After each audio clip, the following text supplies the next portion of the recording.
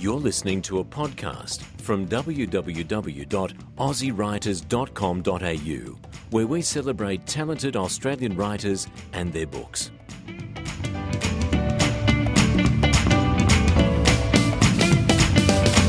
Well, today I am with Sarah Mason, who happens to be the new director of the ACT Writers Centre. Welcome, Sarah. Thank you. I'm very excited to have a Writers Centre person talking to our listeners, because I think that all writers should be in touch with their local Writers Centre. So let's learn a little bit about what you do for writers. But before we go there, I would love to know your background. So, as a child, you were obviously a reader, correct? Correct. Yes. Tell me a little bit about your journey in books. How far back? Do we go back to childhood? Why not? Okay, let's do it. All the way back. So, I can pinpoint a particular time when I was reading more. Right. And I was always a reader, but when I was 8, my mother decided that we'd move to the UK. And where were you We were in living Australia? in Canberra. Oh, in Canberra. We were. And we landed in London, jumped on a bus, and the first bus that came along was on its way to Oxford. So that way we went, and we landed in this tiny little bed and breakfast on a road called Iffley Road. Iffley sounds what a great iffy. name. I couldn't have written it And better you were myself. 8. Yes. Yes. So in our little apartment in Iffley Road, which was really a hotel room, Right. we had no television. It was just 2 twin beds, a little slanting roof. We were at the top story, so it was a very romantic, for an 8-year-old, annex type situation. Like a cubby house, really, for an 8-year-old. Yeah, and of course I'd grown up reading C.S. Lewis, and so I was just looking for the tunnel way to Narnia. But one of the things that happened when we moved is I was taken out of school, so we were doing homeschooling. So there was a series of books, but also Mum would entertain me by reading to me. And rather than reading age-appropriate things or reading perhaps at level, she would read me adult books. So I remember quite distinctly at that time she was reading me Wild Swans. Wow. Mm. Do you know, that's interesting, because we used to have the audio book, and when I drove my kids to school when we were in the Southern Highlands, it was a long drive, and my kids were mesmerised. One was 8, one was 12. It creates a complete world, and as a child who's grown up in Australia, in Canberra, the world was completely unrelatable, but so beautifully rendered that I was there, and obviously it's also horrific in the stories that it describes, but the foot binding and such were quite shocking, weren't they? Concubines, the war and the military, and there's this fire scene. I'm remembering it from that time, so I need to reread it. But it was a really interesting foundation for books being an escape as well as my main form of entertainment. And of course, I was actually a very shy child, so it was a really absorbing activity for me. I wasn't a boisterous sport-playing kid, so it was just a way of exploring the world from that little tiny room in Oxford. So would you say that you were an introvert in those days? Yeah, I was incredibly shy. In fact, I was held back in kindergarten for being shy. And I later skipped a grade academically, but I was equal, but it was certainly I was timid in the extreme. So books became your best friends, really, I suppose. Yeah. And I grew up, my siblings were a fair bit older than me, so I have 2 half sisters, so from another father, and they are respectively 8 and 9 years older than me, so they were in a different phase of life. We weren't peers, they were very much more like other parents. So you were a bit like an only child. Somewhat. I mean, we're close now. We're all adults, and, Yes. and I relish the role of auntie to their kids, and we've moved into a different phase. But at that Yes. point, as an 8-year-old, you're not Yes. really relating to someone who's a teenager or an adult. It's a completely different. And so thing. did you go to school, you were homeschooled, and then did you come back to Australia, what happened? So the homeschooling was very temporary, just while we were settling. So I actually went to school in Oxford for a year, and then we came back, and just standard schooling, really. Where did you go to school? So I went to St Clair's here. My grandpa paid for my schooling. He was very much about education. He grew up without education, so he was intent that I'd get a good education. So that was the greatest gift, really, that anyone can give someone. Absolutely. I think. Absolutely. Plus the love of reading. Yeah. It certainly. I think it's one of those things where you read. It opens the world. You learn about people. It's not about the reading itself. It's about how it changes you and the world you live in. So it's an expansive activity. I think a lot of people perceive it as an inward activity, but it's not. No, and I think the latest research, sociological research, is that fiction makes you more empathetic, and so it's a wonderful thing. So you finished school, and what did you do after school? So I worked and travelled quite a bit for a year. Just explored.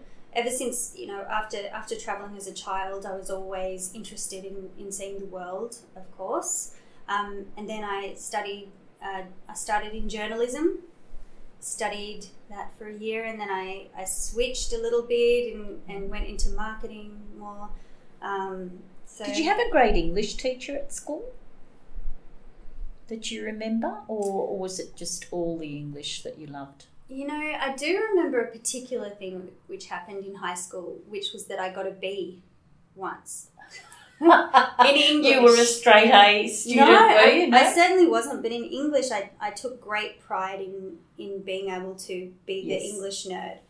And when I received an assignment for which I received only a B, I was mortified, as only a teenage girl can be. I remember distinctly standing at my locker with the tears welling and looking at this disgusting B, and of course that was an interesting moment, mostly because it really forced me to be more intentional about working, rather than expecting the A's to come raining down from the sky. It was probably a really good lesson for you, and in retrospect, it means that you're a person who strives for the best, which is it's a driver. Well, the fact that it stuck with me all these years says to me that was an important lesson. I think the thing with my English teachers is I do remember them, and I remember being completely absorbed in the classes, and I remember very specific activities, reenacting a scene from The Crucible, doing a speech on Ruth Park, or I remember the assignments very well because I found them so interesting. Yeah. So I think and we had a really good system of units which were related to genres at that time, and I think that enabled you to it's very similar today. Oh, okay. Well, I don't know because I'm not there now, but it sort of enabled you to go quite deep rather than trying to cover everything a little bit. We did a unit on speculative fiction, and that later became quite a strong interest of mine. And then, as I later went on to make a film, which is very much in that genre. So, Okay, so let's jump back to, so you started doing literature, journalism, and then went more to marketing. Mm-hmm. And what was the lure of marketing? Well, look, I think I wasn't actually that excited about marketing. Right. It was that I wasn't that excited about journalism, and I thought this is something where maybe there's a bit more flexibility. Yeah. So you were finding your way. Yeah, like I wasn't particular about I'm going to be this. I knew I wanted to write. That was always there, but the path to that was really unclear. So while I was at uni, I'd be writing for the student magazine or presenting on the radio show or writing teenage poetry, of course, and that was all part of it. But I wasn't particularly excited about marketing. So you finished your degree, and then what? Where did you go with that? So I went straight after my degree. I worked for a consulting firm, and it was a PR firm, and I was quite fortunate in Canberra, mm-hmm. Yes, that one of my very first jobs was working on the National Multicultural Festival.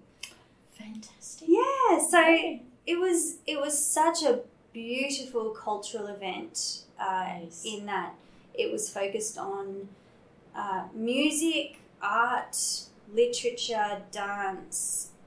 The food was a smaller component than it is now. So it was such a wonderful way to learn new things and write about things, and that was my first job. So that's very fortunate. Yeah, write about things that matter. Yeah. Well, I've always thought that creative expression is an important part of life. It's what gives us connection. I can't really use any words without sounding a bit trite, but to me, it's a really core value. My mum studied art, so she used to drag me around galleries.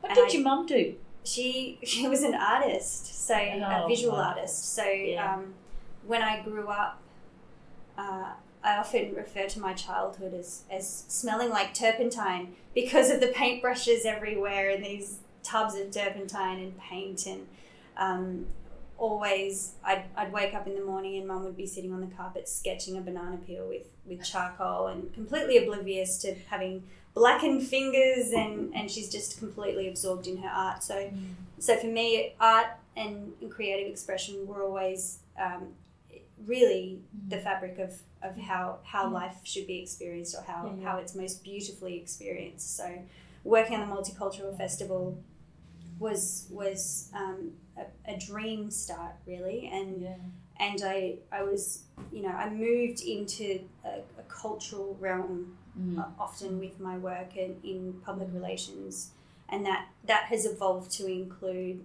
so I worked on Celebrate Canberra and the Heritage Festival, and I then went to Taronga Zoo in Sydney, and that was a massive learning experience as well, and since then I've also worked on the Canberra International Film Festival.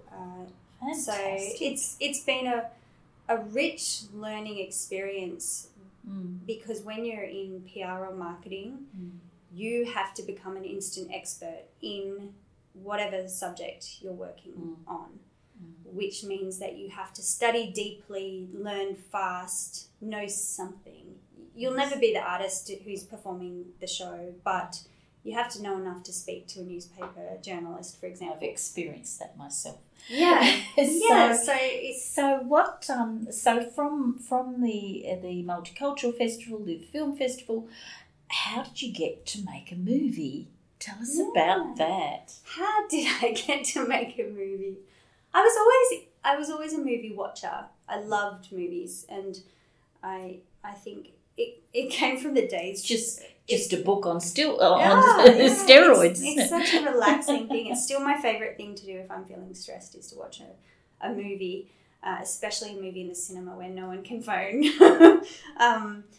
But when I was growing up, we had VHS tapes, so you'd actually get to know films very well because we might have only 20 to pick from, and you'd watch them over and over and over again. So there are a few films from my childhood that I can recite word for word. So I've always loved Some watching. of your favourite ones? Tell us. Oh, they're terrible because I grew up in the early 90s. So horrible, like really lowbrow. Clueless, My Girl.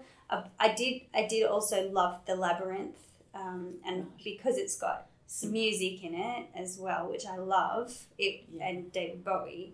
It's a combination of so many beautiful things. How could you go wrong? So, Absolutely. So I think, and my grandparents, my grandpa had a musical background, so when I'd stay with them, which I did quite a lot because I grew up in a single parent household, they would always put on musicals. So Singing in the Rain, Oklahoma, they were on repeat. In fact, Grandpa's favourite thing was to put on the Oklahoma medley and do a little 2-step shuffle in the lounge room. So it was fantastic. Yeah, so it was a rich and varied past in films. But then I suppose it was a star-crossed lovers situation in that I met my partner, Che, also known as Scott Baker. Whom we have interviewed for this podcast. That's right. And he's quite an interesting character. He is. Che Baker. Look it up. So he and I actually worked in a department. We were both on contracts at the same time in the same place. And what department was that? The Department of Education, Employment and Workplace Relations. Right. So he was doing video, I was doing PR, and we started dating, and then he was offered a role on The Hobbit quite soon thereafter. It's a very interesting story. Yes. We talked about it. Yeah. Yes. So, and The Hobbit was filming in Wellington, so I had this crossroad moment, and I've lived my life fairly sensibly, but I think I saw this person and I thought, well, this is going well. Let's try moving to Wellington. So he pushed me over his shoulder, took me on a plane, and we landed in Wellington. So after that, we started creatively collaborating on small projects, a few commercial projects, and it would always be us sitting in the lounge room at 2 a.m. before a shoot. What needs doing? Can you act? Can you write? Can you do this? So we really just became very compatible, not compatible. We became very compatible in terms of just creative bouncing, and also having a practical mindset when it came down to the day of the shoot. And I think he and I are both very good at switching from personal brain to work brain. So which is important when you work together. Certainly is. So at one point, Che and his friend Dallas made a short film for Lights, Camera, Action. And at that point, Che and Dallas were so enthusiastic about the story and the feedback that they'd received that they decided it would be a good idea to embark on a feature film. And as you do. And they needed help, and I wanted to write, so I said, let me be part of your script writing process. Having never written a feature film script before, but I liked where they were going with the story, and I thought it's important to have a woman at the table as well. So then I was at the table and we wrote the script together. Should I fast forward 4 years? And now we've finished the feature film. And it's brilliant. So we'll save that for another day. Let's get on to this Writers' Centre. So you were appointed last September? Late September. Late September. Yes. So about 6 months if we take out the Christmas break. That's right. Although you did work all over that. Well, yeah. Confessions. So tell me how you see your role as the director of the ACT Writers' Centre. Well, I guess it comes down to what the centre's role is, because my role is to keep the centre fulfilling its role in the community. And I think the important thing is that a writing centre belongs to its members. So my view on my role is to listen to what the community wants and to provide it as well as we can. Yes. So one of the challenges of any small not-for-profit organisation is balancing different needs in the community. So we certainly have a quite clear approach to organising the different kinds of writers and their needs as at least a fundamental way to organise our programs. So that's emerging or professional writers or beginner writers, yes. in a very basic way of describing it. Yes. So our programs span all of those sections of the community. Mm-hmm. And importantly, we're also launching a membership survey that spans members and non-members to assess where we're currently sitting in the hearts and minds of our community, because as you know, the writing industry changes, the culture changes, what the community needs and wants changes. So to me, it's very important, and what my marketing background has prepared me really well for is to listen first and respond effectively, as effectively as great way to go, so that you're really, really relevant. Yeah. I'll have you know, I interviewed Marg Wade the other day, who's the author of Canberra Secrets, and she said that she was so grateful to the Writers' Centre, and she praises the help she got when she first published her first book. She's on to her third now. Well, so that's lovely. It's lovely to hear, people say that. So tell me, what would you like to say to the people who are not a member of their local Writers' Centre? Why should they join? Well, I think a really important part of the publishing journey or the writing journey, even taking publishing out of the equation, is developing your own community of support. And I know that writers can work on their own a lot, and Writers' Centres are a really vital way for writers to connect with people who are at a similar stage of writing or at the very least engaged in a similar kind of career. So I think a really key component and a benefit of being involved in the Writers' Centre is that there are opportunities to build a community or join an existing community. So the workshops that we run are an excellent education, and they're certainly focused on specific skills, and that's a really important part of writing. But I know from my experience working on creative projects that having people around you to support you and build you and bounce ideas off is something that is very hard to develop and find on your own. So absolutely. So I think the community as well as the skills development works really well together. So I see those components as very important as for all Writers' Centres, and certainly since beginning in this role, I've been talking to the other centre directors. We have a network of directors and centres in throughout every Australia.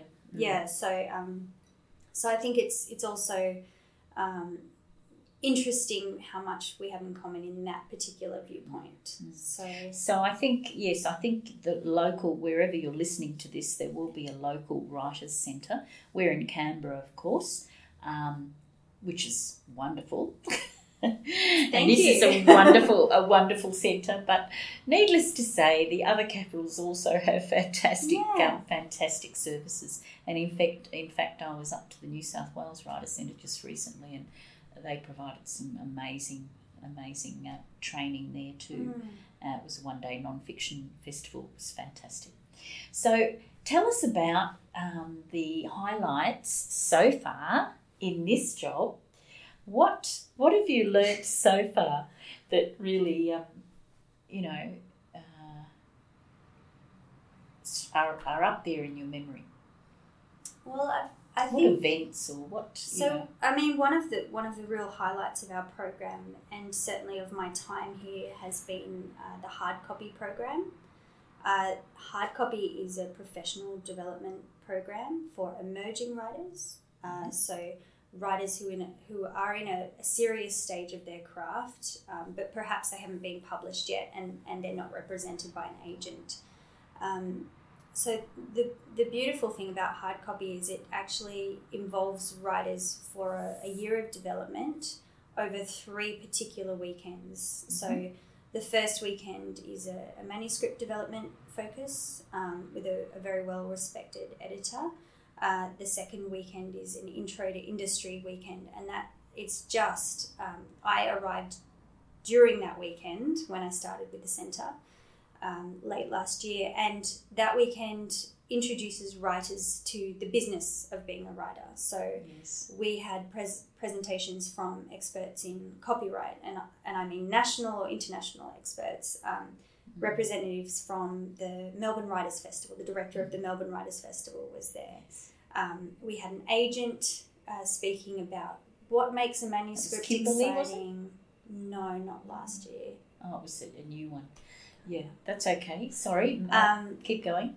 And the final weekend is quite astounding. We have the top agents and publishers from Australia, from different types of publishing houses and different types of agencies coming to Canberra for a weekend, and they actually have meetings with participants to give feedback on their manuscripts, which is, you know, in the writing industry, it's such a rare thing to be able to sit down with a highly respected publisher and have that feedback, and they're having these sessions with all of these people. Yes. Over the weekend. So it's a really valuable deep program. Development program, and we have now an alumni, because this is the 4th year we've run this program with funding from the Australia Council, and it now we have this community of writers who have been through the program, some of whom have been published, some of whom who are represented, some are working in literary festivals or organisations. So it's this immersion into the world of literary. Yeah, it is, and it's an ever-growing, movement, I suppose, and highly respected by the people who've been involved. So certainly hard copy is a real highlight for me, and I think it's a real highlight for the centre and the people who are involved. And it's a national program as well. So that's fantastic. We've had participants from all over Australia, and that's also a really wonderful thing is seeing what we all have in common, and we alternate between fiction and non-fiction as well. So it gives writers across the genres the chance to be involved. So it's quite astounding. And coming up this year, you've got lots and lots of things coming up. Yeah. What sort of things have you got? You've got lots of training and... Yeah, so we have a regular workshop program. We also have a partnership with Libraries ACT to present short workshops. And we have recently released our new magazine, Bite, which is a complete reinvention for us. And it is beautiful, and it has the wonderful Dame of Literature and the patron of the ACT Writers Centre, Marion Halligan, who is just so giving and so generous and so talented. Beautiful. Yes. So we've just released that magazine, so we will be having future issues. And the big change with the magazine is that it's now a publishing platform. So in the first issue, we've actually featured our award winners from late last year, and so we have excerpts from a few local writers, which I think is a really wonderful way to promote their work and to get people reading as well, which is so the theme of our first magazine is reading. Terrific. And how many times a year will this come out? So we're planning 2 to 3 times, but that's dependent on a few factors at the moment. Yes, I guess in terms of writers' centres, they are not for profit. That's right. So they are a you're dependent on a lot of donations. So if you're a generous author, you might be able to donate. Yeah, we're really about members. So if you're thinking about becoming a member, have a look on the website and give us a call as well. I guess the other thing that the centre does, which some people might not know about, is we do offer personalised advice, manuscript assessments, invite a writer program, which means people can go to libraries or schools and speak on their subject. So we do actually offer a lot of personal advice. So it's not all about workshops. It can be that you've written a manuscript or you've written an outline and you want feedback. So we can connect you with a well-established author and ensure that you're getting the sort of feedback you need. So there's always a lot happening. I think the new magazine is fantastic. I'm just flicking through it now, and I'd like you to talk a little bit about the things that are in this magazine. So, we also highlight upcoming opportunities that are outside of the centre. So we have fortnightly e-news that people can subscribe to, which lists everything that's coming up. But in our magazine, we've highlighted some particular programs which are of interest to writers. So the LitLink Residential Fellowship 2017 is a Varuna accommodation fellowship, and a lot of writers out there would have heard of Varuna. It's a very well-respected residency program. That's currently open. There's also publication opportunities. Scribe Publication is looking for submissions, and unpublished manuscript awards. So there's a lot of different kinds of opportunities that people can connect to through the Writers' Centres. And we are a prize-driven culture, so I have to tell readers out there, you really should be entering competitions with your writing, short story. Yeah, and journals as well. We often advertise for journals who are seeking submissions, and there's some really beautiful journals out there that publish short works. If you're a short story writer, there's a lot of different ways to publish, or if you're building a longer form career and you might write a short piece as well.